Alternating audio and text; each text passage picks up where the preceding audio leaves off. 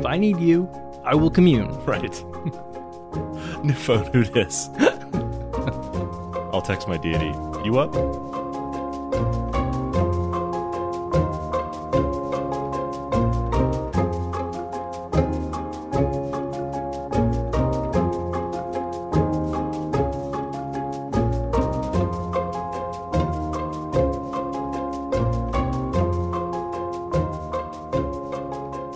Live from the Mundangerous Basilica in New York City, I'm your host Shane. And I'm your host Ishan. And welcome to episode 110 of Total Party Thrill, a podcast for game masters and players where we discuss our campaigns in order to inspire yours.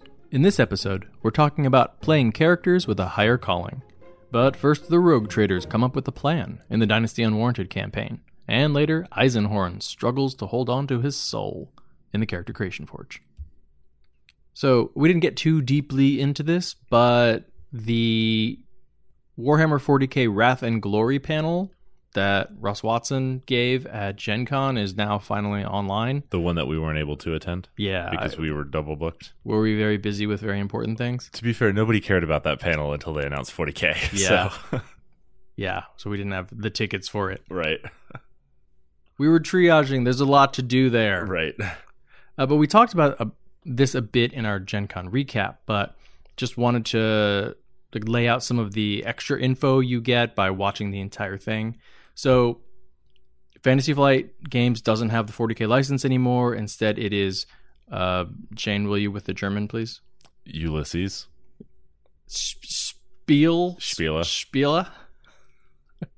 It's a German company. They do The Dark Eye, which is the most popular RPG in Germany. I've heard good things about it.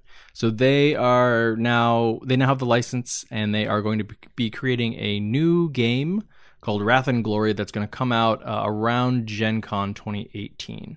They say they're already doing some initial play testing. There might be a public, like a beta test some point next year.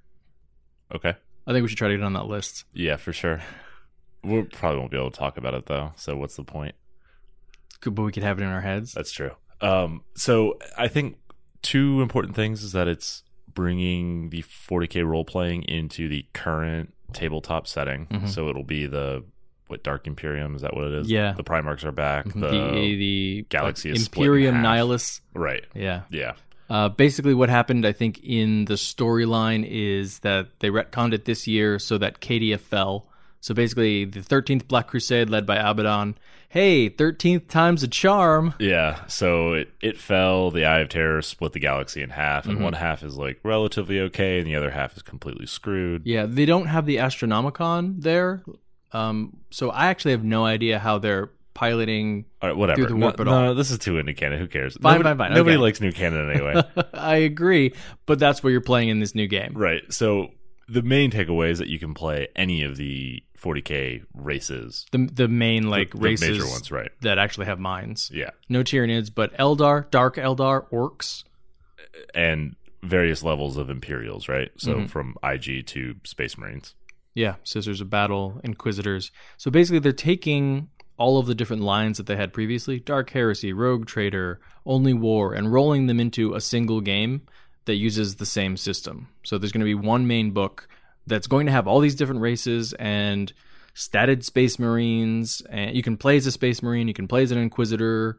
I'm not sure about Rogue Trader specifically, but whatever. It's just an Inquisitor with better gear. Done. And you'll be able to use the same system to do that. Now, I think the idea here is that you can potentially mix and match and have them in the same party, maybe, but they're trying to make this universal system.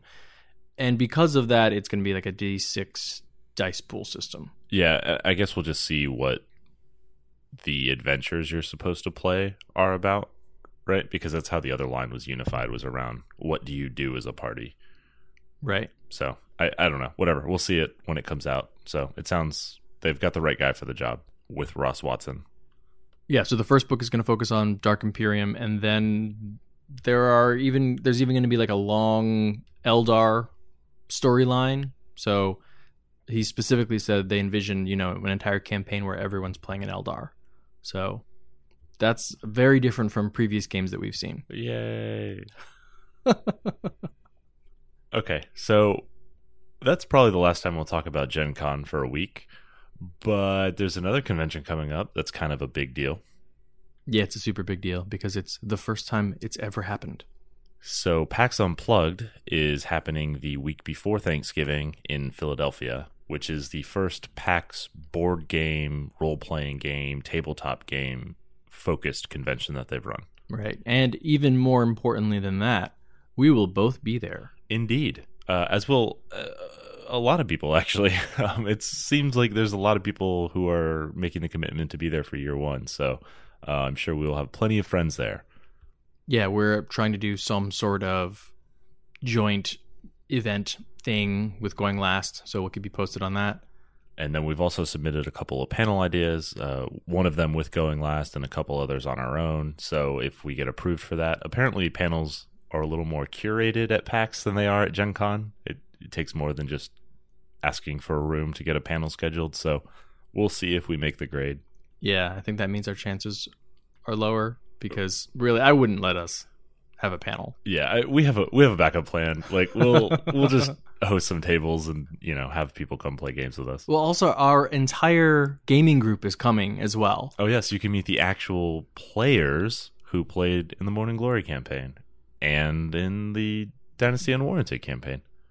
So, if we do have a panel, we'll at least have a few people in the audience. And if we're relegated to, our own tables, those will also have people playing as well. They will be full.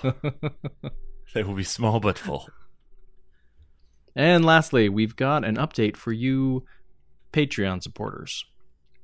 Yes, so we owe you the Morning Glory supercut, where we edit all of the Morning Glory segments into one long MP3 that you can listen to kind of start to finish and get the whole story. I did not anticipate it to take this long. It is taking way longer than I thought.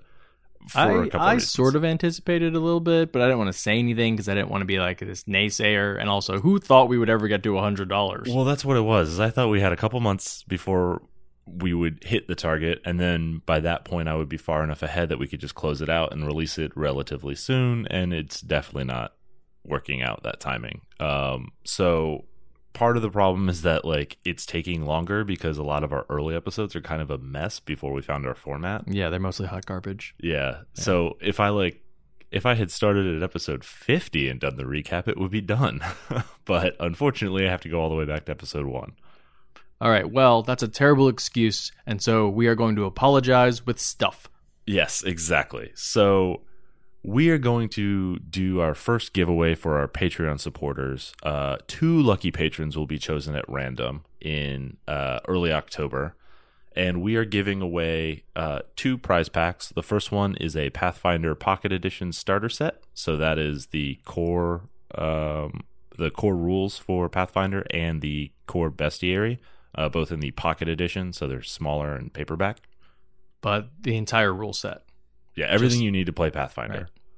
And we're also giving away a copy of the Adventure Path, Curse of the Crimson Throne. Which I think is the latest Adventure Path. I believe it is, and it looks super cool. Yeah, I thumbed through it, and it's a Pathfinder Adventure Path, which means it's really well done. It seems really cool. Even if you aren't playing Pathfinder, I think you can take those ideas and adapt them pretty easily. Yeah, we sort of struggled with whether to give it away or just keep it. Yeah. But we're giving it away. Right. It will not become a Dark Heresy Rogue Trader plot for you guys. Good, because if it was, I would just read it. Right. So what we're going to do is we're going to choose 2 winners from the pool of whomever is a patron as of October 1st. So if you have already been one of our supporters, you're going to be entered. And if you sign up in the next, 3 weeks, 30-ish days, yeah. Right, you'll also be entered. Yeah. And we're going to draw 2 winners. The first winner, I guess the grand prize winner, gets to choose whichever one they want, the Adventure Path or the starter set, and then the other person will get the other. Right. And we will, of course, announce that on the show the first Thursday of October. Unless the first Thursday is the 1st of October, in which case it'll be the week after. All right. So speaking of terrible timing, Shane, where are we in the Dynasty Unwarranted campaign? So the Dynasty Unwarranted campaign is our Warhammer 40k Rogue Trader game played using the Dark Heresy 2nd Edition rules by Fantasy Flight Games. and the rogue trader crew of the His Enduring Light find themselves on the feudal world of Gauntlgrim, where they are humping it with the Imperial Guard, trying to prove they aren't heretics. Does humping it mean a different thing where you're from? Yeah, it does in this context. Okay. Because I only know one thing that is humping it. Good for you. That's heresy. Blam. But okay, yeah, I guess we're doing that. So, your character, the arch-militant Trank, recently reconnoitered the Orcish lines and discovered that they have a nearly fully operational war truck under construction. And brave, wise, oh so wise arch-militant Trank decided, let's retreat. Yeah. You could have taken a 1 in a million shot and tried to disable it from safe distance, but decided to head on home and develop a more robust plan. Yeah, old Trank definitely would have taken the shot. But old Trank saw people got sewn into a human tableau by Dark Eldar. Yes. New Trank has decided, let's play things safe. Right. So Trank is a high-level scout. He's essentially the ranger of the group, and he is able to guide the advanced party that he's located back behind friendly lines, and deliver the terrible news that a war truck is probably on its way in the next 20 minutes or so. It's not that tight of a timeline. You've got 40 minutes. You have some time to plan, and fortunately the commander of the Imperial forces, Colonel Sturm, is pretty experienced in fighting orcs. So he knows sort of what this is going to look like. It's going to be a massive wave breaking right across the center of your lines, just crushing your spirit. And that war truck is going to come in flying at full speed, just wreaking havoc and causing terror amongst the men. Right. It's like you took 4 tanks and sort of mushed them together, and somehow it still works. Exactly. Okay. So we decide, obviously, the best way to handle the war truck is not head on. It is to grab our largest gun, which is on our ship. Yeah, on the Hostile Negotiator, your gun cutter. So we decide to fly in, or at least some of us, the people who can fly, Draco and Trank, decide to fly in it, wait for the war truck to show up, and then we'll just shoot it with the auto gun. Right.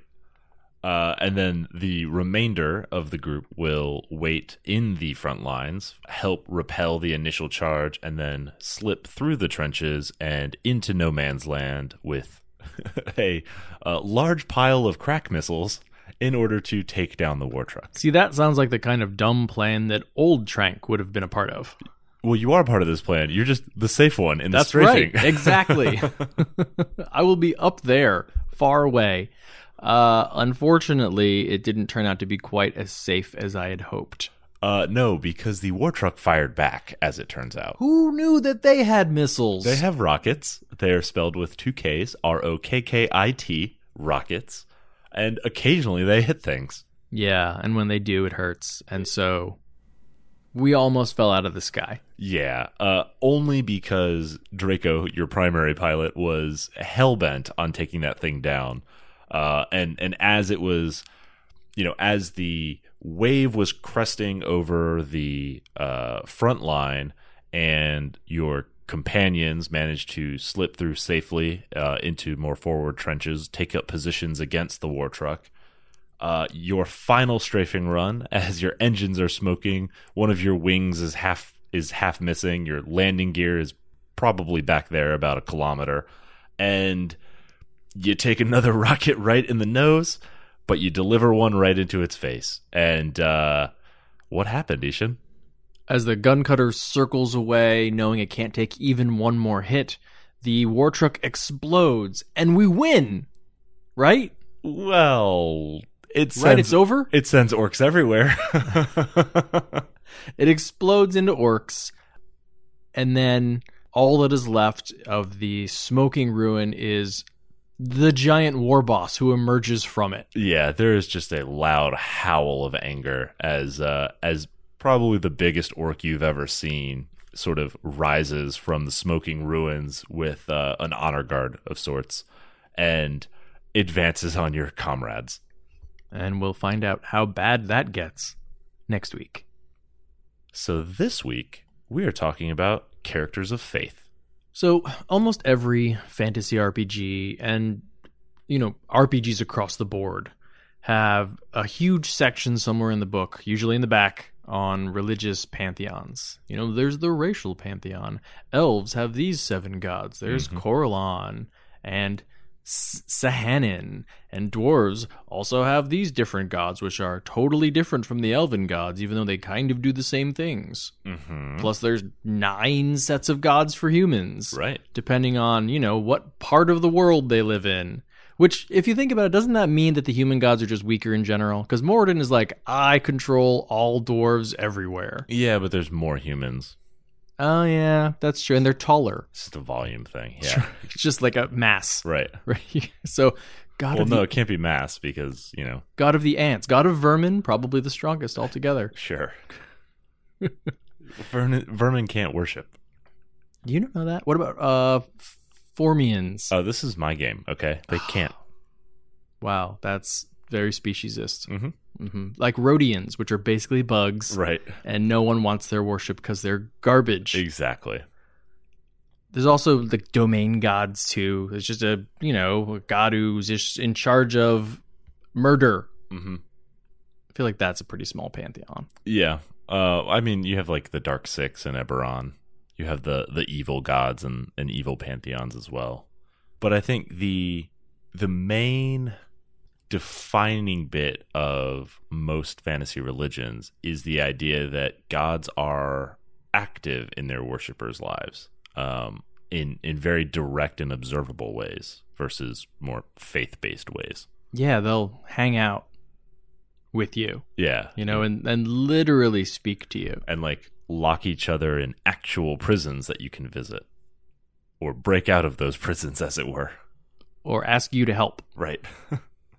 So, like the spell lists in most fantasy games, I think it's usually assumed that like this list of gods and all the religious information is only going to be used by some of the players. And that's either because you have decided that your character belongs to a particular religion, or you have to be part of a particular religion because you want to play a certain class. Right. So I think even though there's all this info, for most PCs, it's a relatively small part of your build, and it's also a relatively small part on your sheet. Like it's usually just one blank, right? Deity. Right. And that's it. Maybe domain, if it has to be tied to your deity. Right. But in-game, for a character who does belong to a religion, it is such a huge part of their outlook or their life just in general, or the motivation for why they're adventuring in the first place. Right. So this episode, we're going to talk a bit about what it's like to play a character who does belong to a religion, and how you can incorporate more of that into your games, both as a player and as someone who's running for those types of characters. So first off, Shane, why would someone want to shackle themselves to a deity? Maybe because you're required to. Yeah, you get a lot of this with like clerics. Yeah, paladin. I need to share the exact moral outlook of my deity, and if I stray in any way, I'm a fighter now. Yeah. I'm a garbage fighter. Yeah.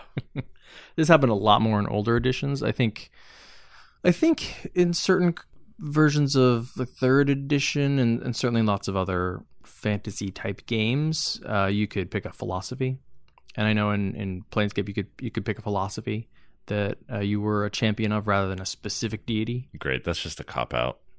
What? Yeah. That was the best. It's goodness. General goodness. Oh, yeah. No, I know it's the best because it doesn't require you to do anything. What do you mean I fall? I'm still good-ish.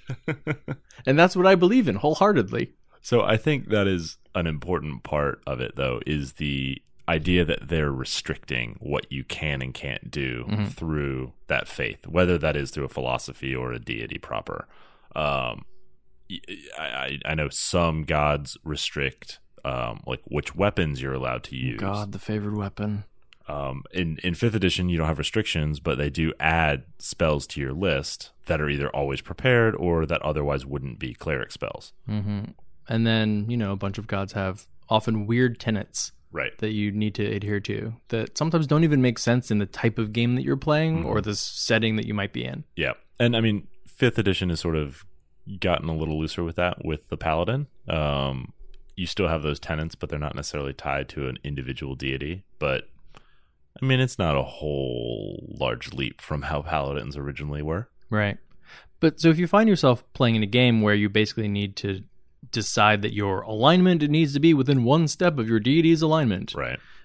Well, you may as well buy into that because you have to do it anyway in order to play this particular game. So, dive headlong into being a religious character who like actually believes in this. Even if you aren't required to be religious, though, it can add a lot of characterization to a PC. I think it's fun to, really commit to the racial gods. If you're an orc, you can be an orc barbarian, fine, but it is a lot of fun to be like, no, I am super into Grumsh. Yeah. So Grumsh specifically is a great one because he, of course, only has one eye. Yeah. Which means that if you ever need to demonstrate your faith, you got two of them. I don't know how faithful you are to Grumsh. Yeah, I think there are some versions of D&D that sort of require, if you're going to be a cleric of Grumsh, you put your eye out. Right. Some of the elven racial gods or the dwarven racial gods have kind of similar tenets, right? There's a reason that dwarves use hammers, typically. The idea of the dwarven forge kind of carrying that through. And then same thing with, elves being kind of foppish and... You mean like Corlon? Yeah, like Corlon, right, exactly. Oh, I use a longsword, but I write poetry. I read poetry with my longsword. Right. My longsword is poetry in motion. It's an elven thin blade. Right. I mean, if I haven't played a dwarf in a while and I'm rolling up a new dwarf character, I'm always much more drawn to being a very strict adherent of Moradin. Right. And I think for me, and tell me if you feel the same way. I don't. Great. The reason for that is that it offloads some of the decision making, right? Like you are now you get like a list of ideals that you can kind of bounce situations against and see, okay, well, how does that match my character's ideals, right? Because my default is follow what Moradin teaches. Yeah, I think especially with the racial gods, if you are sort of playing a prototypical member of that race anyway, like why not throw the god in, because everyone gets where you're going and it gives you really easy like guideposts in how to play the character. Yep. If it was like my fifth dwarf in a row, I'd probably be like, actually, I'm going to play against type. Right, yeah. Yeah, definitely mix it up. But I also like the religious aspect as a source of steadfastness in the party, right? There's tenets that are sort of out there and public, right? That other players can see, that you can draw a line in the sand as a character and say, like, I will not be a murder hobo. I am a faithful worshiper of Moradin. Moradin would frown upon me for doing this, and, I would shame my family, right? Or my clan, I guess, if I'm a dwarf. I just won't go along with this, right? You have that to lean against for that intra-party conflict. Yeah, I think in-game, it's sort of a nice way to avoid some of the like postmodern relativistic arguing you can get into in a party where it's like, well, we should do the thing that is the most expedient right now because like we're saving the world, you know? But if you're the druid who like worships nature or like an agriculture goddess, you're not going to burn the forest down. Right. Like you're not doing that, period. And it doesn't matter how much greater good there is, like that's not okay for you. Right. And the other players know that, and so that's a tension that you kind of work around, or it can really sort of help narrow down the possibilities in like a sandboxy type game, right? Yep. Well, we're obviously not going to go in that direction. The druid's not cool with it. Right. Or, I mean, you get the inverse, right? Which is how important must this task be if a druid of, the goddess of agriculture is willing to salt the fields, right? Like, how evil must that enemy be if you're willing to salt the land as you evacuate? Right. You can never, ever exist again. I actually can't believe what I'm willing to go through in order to make sure that this is actually over forever. Yeah. As somebody who really likes the knowledge cleric, I really like the moral dilemma that you would face if you had to like burn down a library. Yeah, I was just thinking the Library of Alexandria that was destroyed by a cleric of a knowledge god. Mm-hmm. What had to have been the circumstances? Right, like what evil knowledge must have been contained in there if they were willing to burn all of the good books as well. So even if you aren't playing a character who sort of fits perfectly into a particular religious role or, with a particular deity, it can be a really great hook to have a character who just is a devotee of a religion, not for any particular reason. Right. The fighter who went to war and, didn't really care but found faith in the foxhole. Yep, I love that idea. I also like the traveling minstrel or bard or entertainer who's kind of a missionary, right? Spreading their faith to new and foreign lands. Yeah, I feel like that's not a thing you often get with bards. It's usually, okay, I need to earn some money, or I'm going to meet some people and learn some rumors. Right. Not, hey, if you heard about Set? Right. Set's pretty awesome. Let me show you this dance. I also, and I mean, this is me, right? I also sometimes think of religion as a way to optimize my RP experience. Uh-huh. Tell me more. Well, if I know that we're about to play a campaign that's focused on the strife in a particular pantheon, why not be a religious character who's devoted to that pantheon or one god in that pantheon? It gives me an in. Yeah. Yeah, no, in a lot of ways it's kind of like the arch nemesis flaw from like a lot of systems, right? It's like, cool, so like I just get to sign up for more spotlight? Great, I'm in. Yeah. It doesn't come with any penalties? Yeah, so, great. Yeah, I'm all over this. And that pretty much means that at some point you're going to either meet or kill your own deity, right? Yes. And even if you're not going to meet your deity, I think there are a lot of campaign settings where inevitably as you get more and more powerful, you're going to hang out with some deity. Right? Like Forgotten Realms, you get strong enough, you're going to run into someone. Yeah. It's going to be Tiamat. Eventually, yeah. Hopefully she's not the only one. All paths lead to Tiamat. Well, obviously that's why if you play Forgotten Realms, you start out as a devotee of Tiamat. Right. Duh. But then you have to pick which aspect. It's all very complicated. Well, that depends on which dragon you run into first. Right? It's always green or black. Right. Because those are the weak ones. I love poison dragons. I love it. It's the best. Acid's cool too, though. Wait, we're done with that? I need to retcon.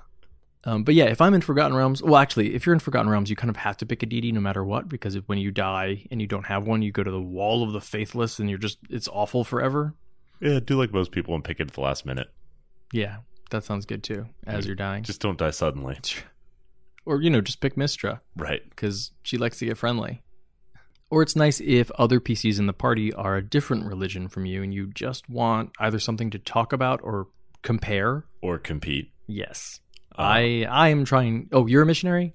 Yeah, I think maybe I'll be a missionary too. Right, yeah. And keep in mind that whether you have faith or don't, or whether you worship a deity does not necessarily mean you are part of a organization that worships a deity, right? So churches and temples and those types of things can exist either as part of your religious life or separate from it. So you could worship the same deity but in a different way, and that cause conflict or debate or whatever between characters as well. Huh. Different sects within a religion. A schism? Yeah. No, that doesn't. Definitely doesn't happen in every religion. But it should happen in every campaign. Right. So when you're playing a character who belongs to a religion or who worships a deity, I find it very useful when, trying to figure out how to play that in game to sort of compare it to religion in real life and look at the similarities and differences. Because even if you are not or have not been religious, like real life is steeped in it. It's all around us, and so we can look at people who are religious and talk about, you know, how their experience of religion can sort of be translated into the game. Right. But if you think about the real differences, like what does it mean as a character walking around to have real actual proof of divine power? You know, if you're a cleric, you are channeling the energy of a deity and then it's coming out of your hands. Yeah. Yeah, like you feel that happen, right? That's a tactile experience for you. And I think what separates this from real world religions is not that you have an unshakable belief that occurs, right? Because I think there's definitely religious people in our world who feel that way. Mm-hmm. It's that there's no reasonable denial of it. Like, you don't require faith from a third party in order to witness that having occurred, right? Like, whether you choose to follow a deity is the choice, not whether that deity exists. Right, or whether the power channeled from them works. Right. Like the peasant is healed not because they believe in your deity, but because you do and because your deity like actually exists. Right. You know, you could be healing someone who is not religious. You could be healing someone who is an adherent of a completely different religion and hates your god. Right. And it's still cure light wounds still works. Exactly. It's almost like faith has like a scientific mechanism to it. Which is why we have knowledge clerics. Right. It's also interesting to think about what gods mean when you have a pantheon of them, and there's a hierarchy within a pantheon, and then also like potentially a super hierarchy of pantheons, where gods literally compete with each other, right? This probably makes more sense if you're, you know, an adherent of like a polytheistic religion, right? You know, like if you're Hindu, I guess it makes more sense, right? That you have different gods of varying powers and capabilities and abilities who interact with each other in different ways. But I think what's interesting there is it's like Hindu holy texts don't have stories of the Hindu gods fighting the Norse gods, right? We don't know who wins between Odin and Shiva. It's mostly rock, paper, scissors, I think. Sure, maybe. I mean, we're all humans, right? That's so we Ragnarok. end up at the same place. But you have that answer a lot of times in fantasy settings, right? Like that hierarchy has been fought out. That story has been told, or it can be told, or it will be told, right? Because like the Mulhorandi are like just biding their time, right? Or, you know, in Eberron, I like how Keith Baker has said that on the elven island of Arenal, the Undying Court is basically a pantheon of essentially ancestor worship, but they have the power of a fiendish overlord. And the only reasons the dragons haven't attacked is because the Undying Court is protecting this relatively tiny island. So I'm sure in many, many Eberron campaigns, at some point, the Undying Court comes into direct conflict with an overlord or Tiamat herself. Right. And then it's up to the dice. Yeah. I think there's also probably more of a discussion or thought process that goes into choosing who to worship and why. When you literally have a platter of choices available to you, all of whom are equally existent and perhaps competing with each other for your faith and belief, right? You got a little bit of power as a worshiper. It's not the only game in town. Yeah, if you think about it, why wouldn't you start worshiping just some deity? Really any deity. If you know that, like, if you actually believe stuff, you can cast magic spells. Right. Yeah, I think the racial gods have a nice sort of correlation with, you know, people who were born Catholic and their family's been Catholic forever. You know, like, we're a dwarf, we worship Moradin. But when you have those characters who convert later in life, or, you know, have a conversion experience, or have really sort of, you know, done a lot of traveling and then had something happen, some event where they're like, oh, okay, I'm going to join this religion, or this god, I just met you I like. Didn't like Coralon so much, that guy, kind of aloof. No chill. Right. Raven Queen, you seem pretty cool. Little chill. Yeah, a lot of chill. I did have a character who converted to worship of the Raven Queen only after he met her. I mean, there's that. Yeah. He was like, yeah, all right, yeah, you're cool. I'm picking up what you're putting down. There's the flip side, right? What happens if you've chosen your deity and then you do finally meet them and they suck? Wait a minute. You want me to what? Yeah. That's a dumb quest. That's a hard pass.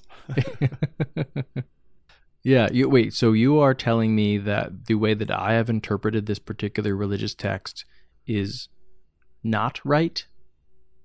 But now this is boring and I hate it. I hate this retcon. So let's talk about the broader considerations from a game planning perspective.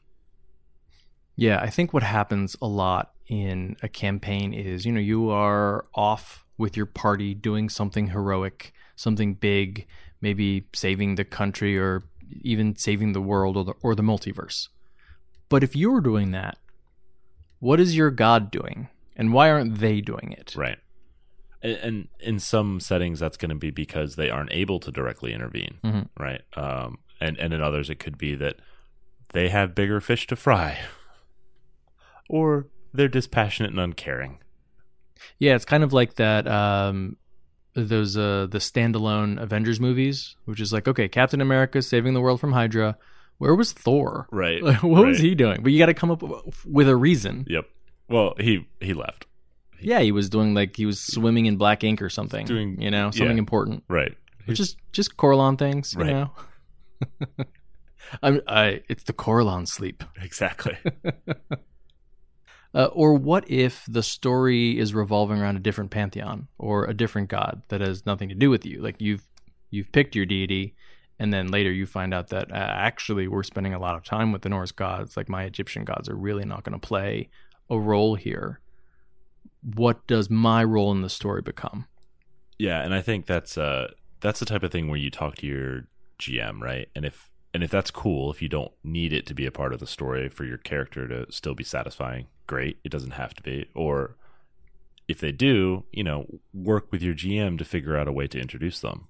Maybe you can, lead your deity into the fray by, tugging at him. Or maybe it's Avatar time. Right. You guys are way down over there in the desert. We're up here in the north by the spine of the world where it's very cold. Have you considered just investing me with divine power? Save you a lot of time. GMs, having a character in your game who is religious is such a great and easy way to be able to railroad them with as much buy-in as you want. Yeah. Like, you play the gods. That's what you do. That's your job. Right. So just tell them to do something. Like that commune spell works both ways. Right. They cast it. That's the whole point. Right. They're like, please tell me what to do. Right. I love that. And, usually on the back end, you're working with the player to figure out what it is they're interested in doing. Right. But I wouldn't let a player tell you exactly what they want to hear from their deity. No, not what they want to hear, but the level of involvement of the deity, right? Mm-hmm. Or the kind of story that they want you to help facilitate, right? But throw in some twists. Definitely. Like, maybe their god isn't their god. I'm just throwing that out there. Maybe that's a thing. I don't know. Great. That twist can potentially lead to a crisis of faith. Or, any number of things can lead to crises of faith. When a character puts himself in an unwinnable situation, for example, sometimes it's their worship of a deity that fails them. They have to do what's practical, not what is approved. And so I think that's a strong, rich vein to mine for dramatic character moments, right? Is they're very easy to relate to that struggle for a lot of players at the table.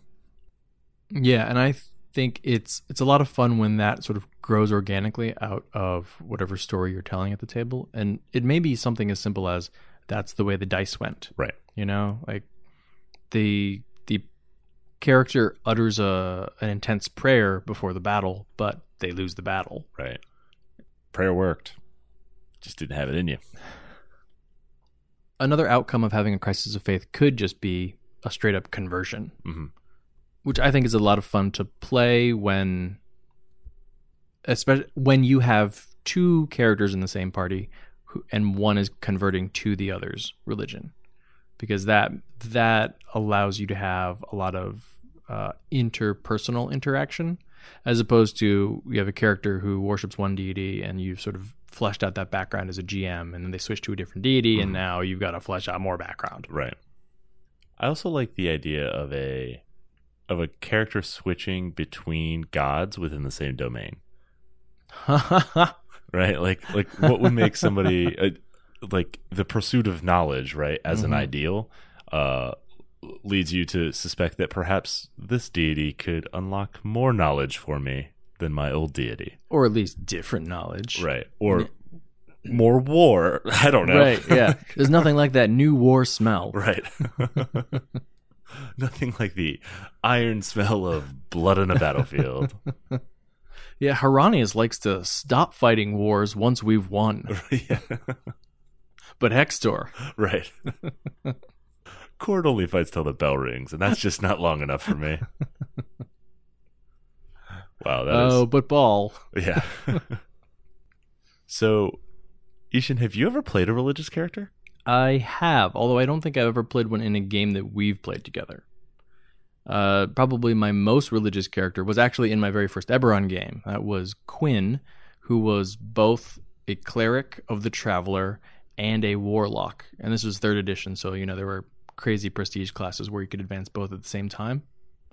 But I think warlock and of the Traveler worked really well together. He was a devotee. He was certainly religious, but at the same time, he was willing to do whatever it sort of took and to get things done.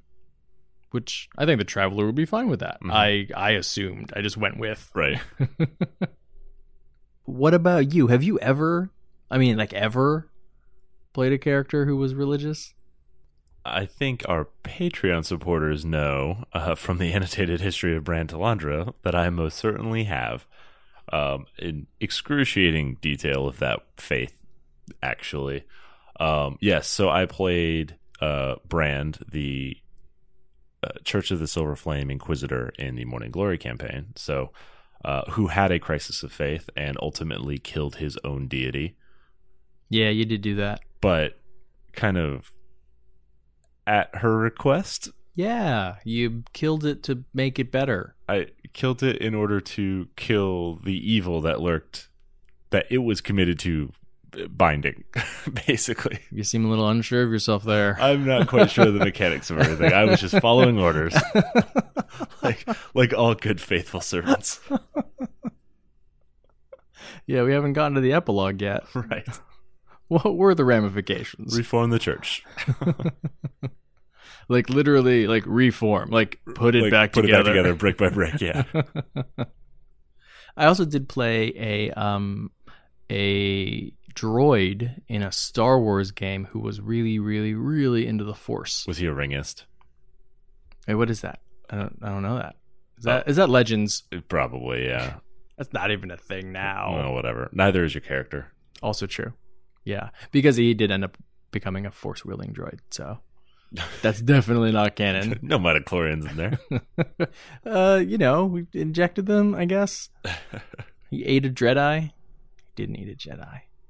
But he was very fascinated with the tenets of like force using. And of course there's, multiple different religious traditions around it, even though everyone sort of uses the same thing. Right. Yeah, I played another character, a paladin, in a 5e game that we didn't play the game long enough to really get its full arc. Was that the half-orc? No. Though, I guess Thrusk did sort of find faith. But in himself as the one-man army. No, so I played a paladin who I like the idea of worshipping a good god through an evil church. So he was a paladin who upheld the tenets, but part of his character was that he had a cursed sword, right? So it was the one that made you super angry if anybody like hurt you. So he would fly off the handle, smiting things. So I'm guessing this wasn't 3rd edition, because that's the thing that's how you fall. You want to fall? That's how you fall. No, this is 5th edition. Okay. Vengeance Paladin, yeah. And that actually ended up happening, right? Through like a practical joke between characters not knowing, like all of a sudden, like, oh, wow, okay, so I have to attack you now. Like my sword is cursed. So it was an interesting thing, but it was too short of a campaign to like let that arc play out. But I thought that would have been an interesting kind of being like bound to a cursed object, trying to do right, worshiping your deity, but having basically joined a cult that that you would then want to cleanse in the name of your god. What god was that? I couldn't tell you. It was like a homebrew setting kind of thing. Yeah, it's one of the things I actually really like about Warhammer 40K is that you're worshiping the God Emperor of Mankind. Right? This great and good god. But just off to the side are the evil gods, who are not diametrically opposed. They're not complete opposites of the good god. They are in many ways aspects of the good god. Yeah. They're the good god to 11, basically. Right. So if you pursue your own good god too much, you pretty much end up worshiping one of those other gods. One of the chaos gods. Yeah. Right.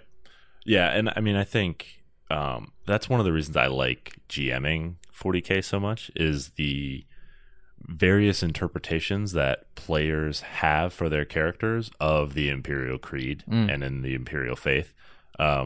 But having that sort of hard mechanical backstop of, if you do certain things, you gain corruption, because that is obviously the path of chaos. Right. It's like a hard enforcement of, nope, that's definitely not lawful good. Right.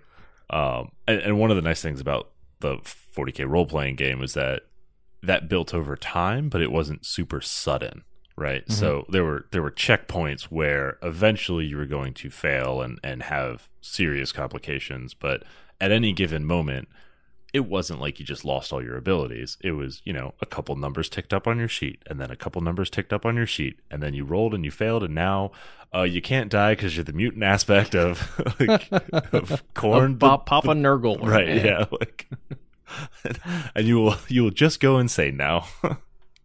So let me ask you this. When you first joined the group and, I said, hey, it's an Eberron game, you sort of looked through some of the books, and the only concept you came back with was, hey, I think I want to be an adherent of the Church of the Silver Flame from Thrain. So why was it at that time? What about being a highly religious character intrigued you? Well, we're kind of putting the cart before the horse, because the gap in the party was cleric. Oh, interesting. And we had a bard. There was a bard. As I think we've talked about a little bit. I mixed up Ravenloft and Eberron in my mind. Thinking having a cleric to deal with undead would be awful useful. So then I went looking for cleric ideas that were most interesting to me, right? And that's where I landed on, why not lean into the cleric faith rather than my usual cleric is, keep my god at arm's length. Like, don't get in my business, deity, and I will continue doing just enough for you to keep giving me powers. Thank you. Yeah, I'm doing good works. Yeah. I'm doing great works. I'm the good works guy. I do the good works because I'm good at doing good works for people. What don't you people understand about that?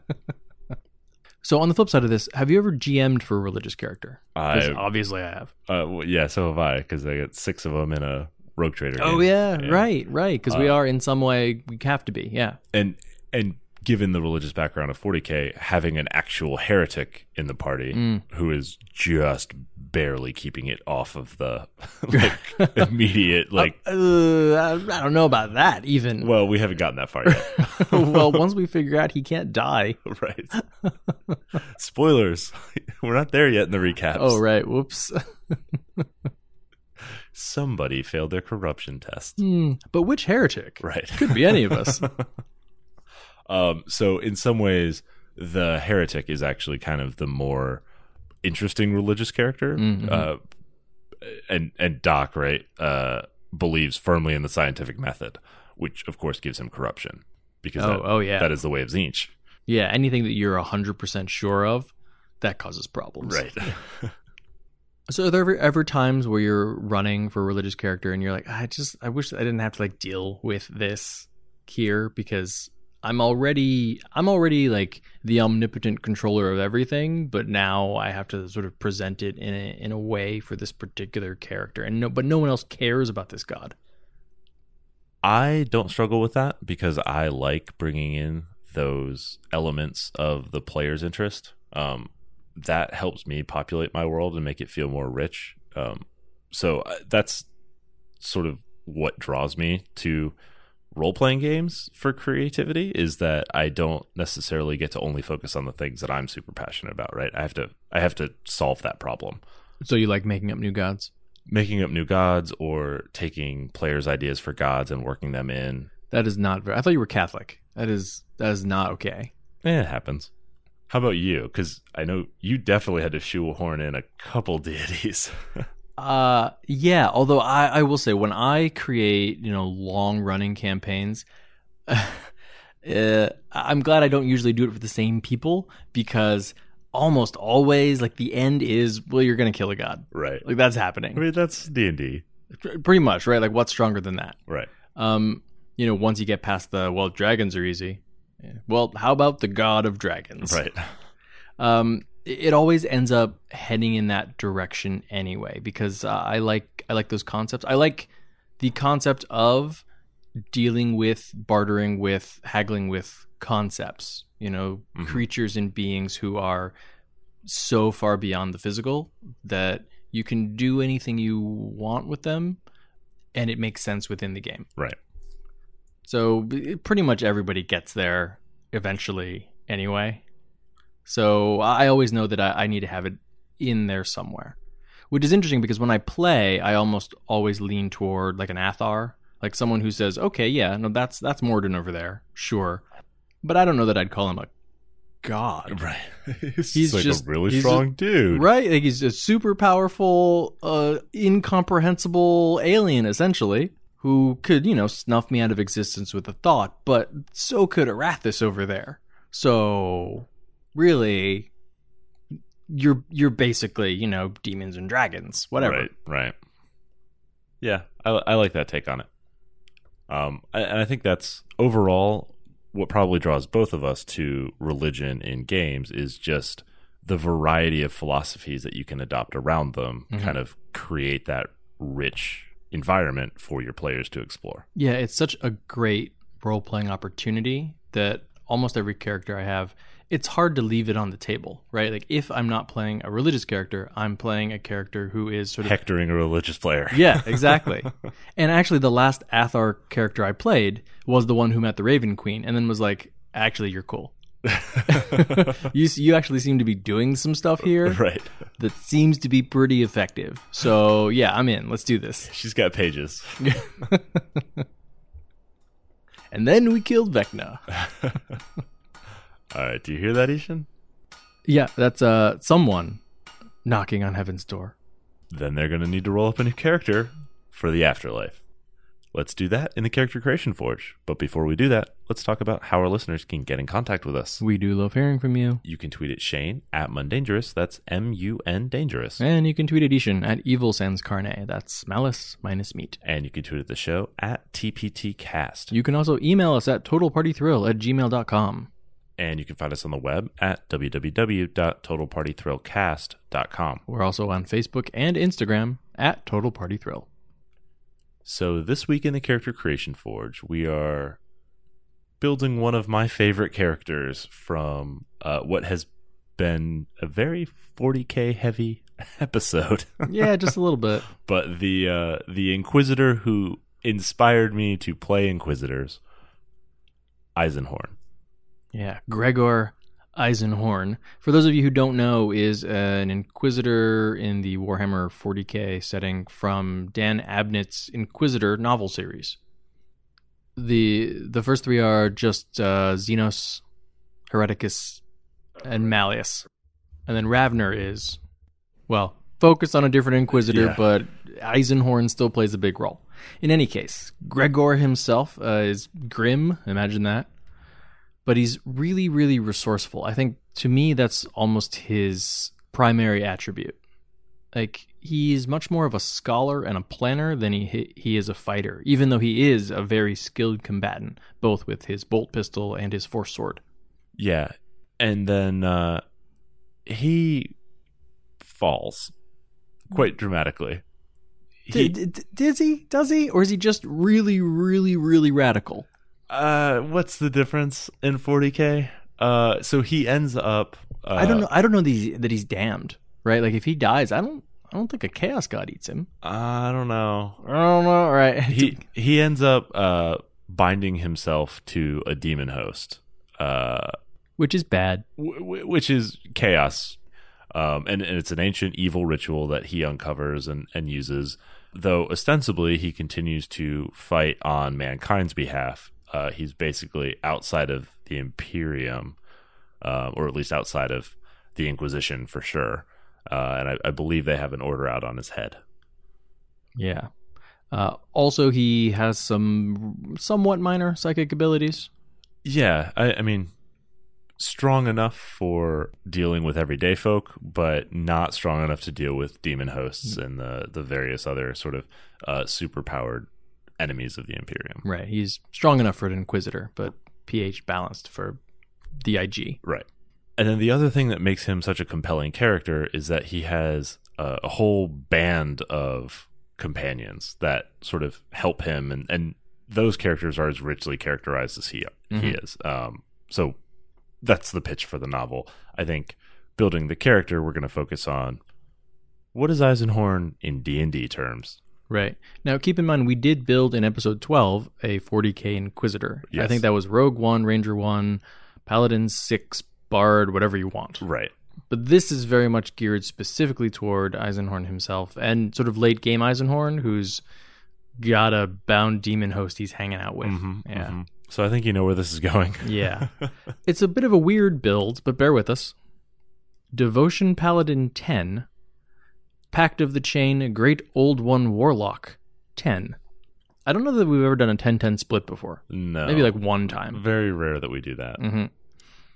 So Paladin is going to get us extra attack, smite, of course, and then heavy armor, which matches his power armor. You'll also get the protection from evil and good spell, as well as... Which is going to prevent possession by fiends. Right. And then anything fiends do to you, you will have that large saving throw bonus tied to your charisma. And you'll also end up immune to charm and fear, which I think is very important when you're literally feet from like Chaos Incarnate all the time. Right. Which, of course, is the reason that we're actually going all the way to Paladin 10. Because like we said, he's not like the most amazing fighter in the entire world. No, he's a remarkably competent fighter. Right. And I think he uses, this special force sword that he channels his psychic energy into, which really is an exact equivalent for a Paladin's smite. Exactly. Then the other half of his character, post-fall, would be Warlock 10. And that will get us telepathy. Right, from Great Old One. Now, flavor-wise, actually probably Undying the Undying Patron probably like is a closer flavor equivalent, but I think in terms of abilities, like this gives him telepathy right off the bat, which he uses pretty consistently. He also gets an Imp Familiar, so that demon can be right in your pocket if necessary. Or, just reflavor it as man-sized. Or, the corpse of your good friend that is now housing a demon. Yes. Your old knowledge cleric, bound up in demon form. You've got a pretty sick Eldritch Blast, which, of course, is just pretending to be his bolt gun. Right. And then you get Entropic Ward. Which lets him grant disadvantage on an attack against him, which to me is, in the novels, he uses his psychic abilities in a way that he sort of calls the will, which is he will, put his abilities into his voice and then command someone to do something. Either, don't shoot him or shoot a friend or something like that. Yep. And then the other thing that it models really well is like a parry, because that also happens a lot in the novels. He just fights a better swordsman, but uses his psychic abilities in order to like just be just fast enough, right, to avoid getting his head lopped off. Right, like a tiny telekinetic nudge. Right. And then at level 10, you'll get Thought Shield, which prevents people from reading your minds. And, at this point, Eisenhorn is really, he's around a demon host. He is probably increasing his abilities as a psyker, even without intending to. Mm-hmm. So this ends up with a character with 2 5th level smites, as well as access to paladin spells up to 3rd level. Yeah, those 5th level smites you get every encounter. And then the paladin spells, either for spells or spell slots, refreshing on a long rest. I also like the idea that anything that's happening, that he's doing, any of these warlock abilities, or even a lot of the paladin abilities, I would flavor them as coming from the demon host, from Cherubael. Yeah. Like Cherubael does it, right? Because in the novels, he doesn't necessarily have like amazing spellcasting abilities. It's just he points at someone and the demon host rips them apart. Right. Which is, a handy ability if you got one bound. Or, carry me up to the like 30th story. Right. Right. So there's your fly spell. Yep. It takes concentration to, make sure your demon host doesn't, drop you. Yeah. Or for fun. Right.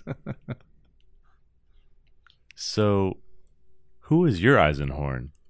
I think my Eisenhorn, I'll probably drop the 40k pretense and play Angel and Devil.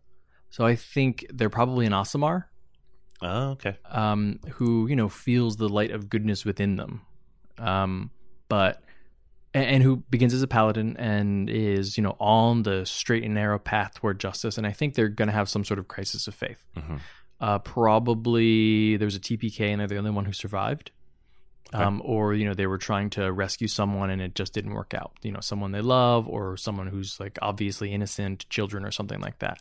And I think the resolution to that is not that she decides I'm no longer going to worship my deity, but she decides there are other ways.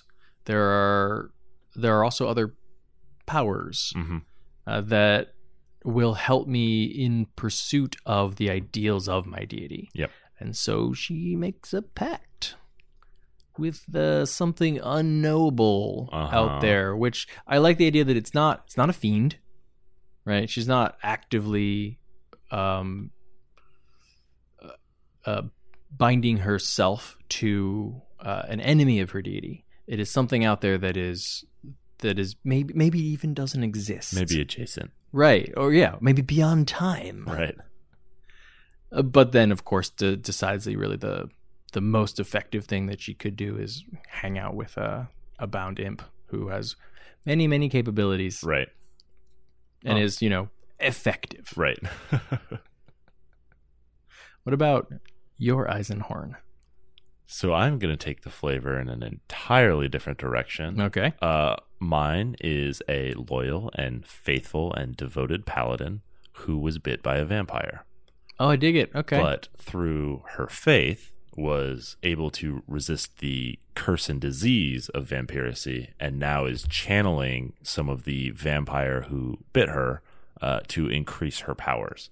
Because if you look at the warlock abilities, in a lot of ways they're actually kind of similar to vampire stuff. Mm-hmm. Immune to charm, immune to fear, telepathy, right? Like all of that stuff kind of has a little bit of a vampire flavor. I like that. Also, Undying would work really well for that as well. Fiend could even work because you get Dark One's Blessing, you get those temp HP. Right. I mean, maybe occasionally she does feed. Kind of a lifesteal kind of, yeah. So I think I would try and take it in that way of not a paladin who has fallen, but a paladin who is struggling with this like burden within her. Right. It wasn't a choice. It is like a physical ailment. Right. Yeah. Like a failure. Right. Vampiracy it's an STD. Yeah. That's what I learned from Blade anyway. Right. All right. If you want to support the show, the best way to do that is to become one of our Patreon backers. And you visit patreon.com/totalpartythrill to get access to all of our extra content and also to enter into our giveaway. So if you find that you can spare an extra $5 a month, please consider giving it to Operation Smile so they can fix cleft palates in children around the world. And if you got a few bucks extra left after that, maybe throw it to our Patreon and try your luck in the raffle. So what do we have planned for next week's episode? We'll be talking about the Death Spiral. And in the Character Creation Forge, we're building the Triple Threat. Well, that's it for episode 110 of Total Party Thrill. I hope we've lived up to our name, but either way, I'm Shane. And I'm Ishan. Thanks for listening.